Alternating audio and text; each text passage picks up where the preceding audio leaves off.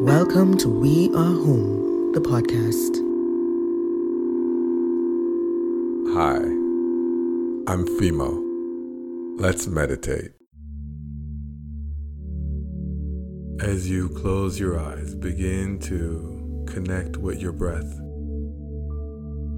Noticing how the air is entering and leaving your body.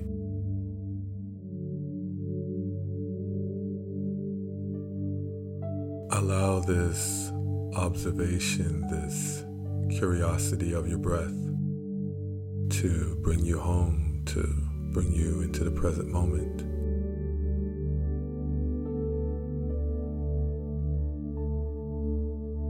If you find your attention somewhere else, maybe thinking about what needs to be done or what has already happened, take a deep breath in and bring your attention back to your body, to your breathing, to this moment, the here and now.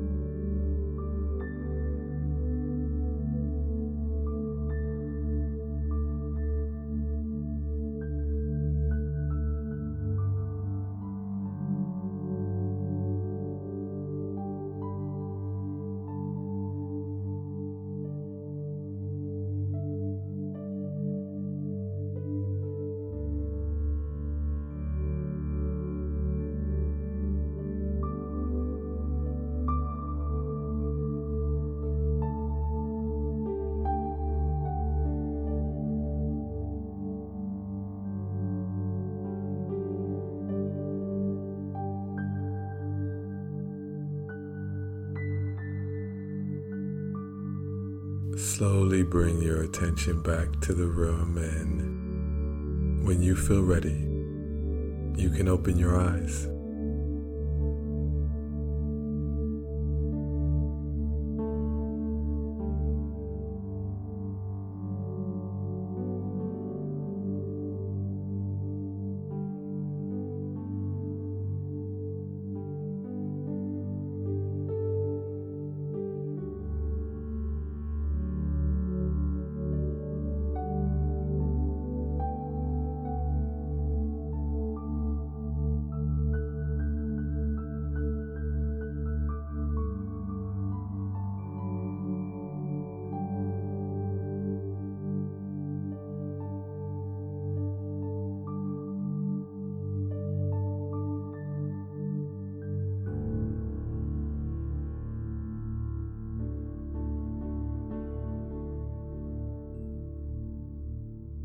At the same tournament a year earlier, they destroyed us, and every other team they faced on their way to winning the championship. They were big, they played tenacious defense, and executed amazingly well on offense, and they wore green uniforms. I called them the Mean Green Machine, and when I woke up that morning, the Mean Green Machine was all I could think about. In less than 5 hours, my smaller, less talented, and less experienced team would meet them in a quarterfinals match. I knew that we would have to play our best just to avoid getting blown out again, but then I wondered what it would take for us to win. That's when I stopped meditating, jumped online, and found the most fitting inspirational story. It was a short paragraph about how everybody believed Sonny Liston was going to defeat and possibly injure Muhammad Ali, who was known as Cassius Clay at the time. Nobody really thought he'd win, but Ali said he would shake up the world, and that's exactly what he did. So at around 5 a.m., I sent my team that paragraph along with a picture of Ali. I was in China, and I wasn't sure if my boys knew who Ali was. Beneath the paragraph, I asked one simple question: are you ready to shake up the world? By 6 a.m., almost every player on the team had responded with, "Yes, I am." At breakfast, there was very little talking. Everyone looked like they were ready for tip-off. As a coach, it felt good to inspire a group of teenagers to believe in themselves and each other. It was, and still is, the part of coaching sports that I enjoy the most. But at a time when there seems to be more life and transformational coaches than ever before, I find myself wondering, what's this non-athletic, non-artistic coaching thing all about? In her article, Why the Heck is Everyone a Life Coach?, Bear Hebert writes, life coaching is a relatively new profession, with origins in human potential movement of the 1960s and 70s, and the first official life coaches coming about in the 1980s. Though coaching is a decidedly modern invention, wanting to better oneself isn't new.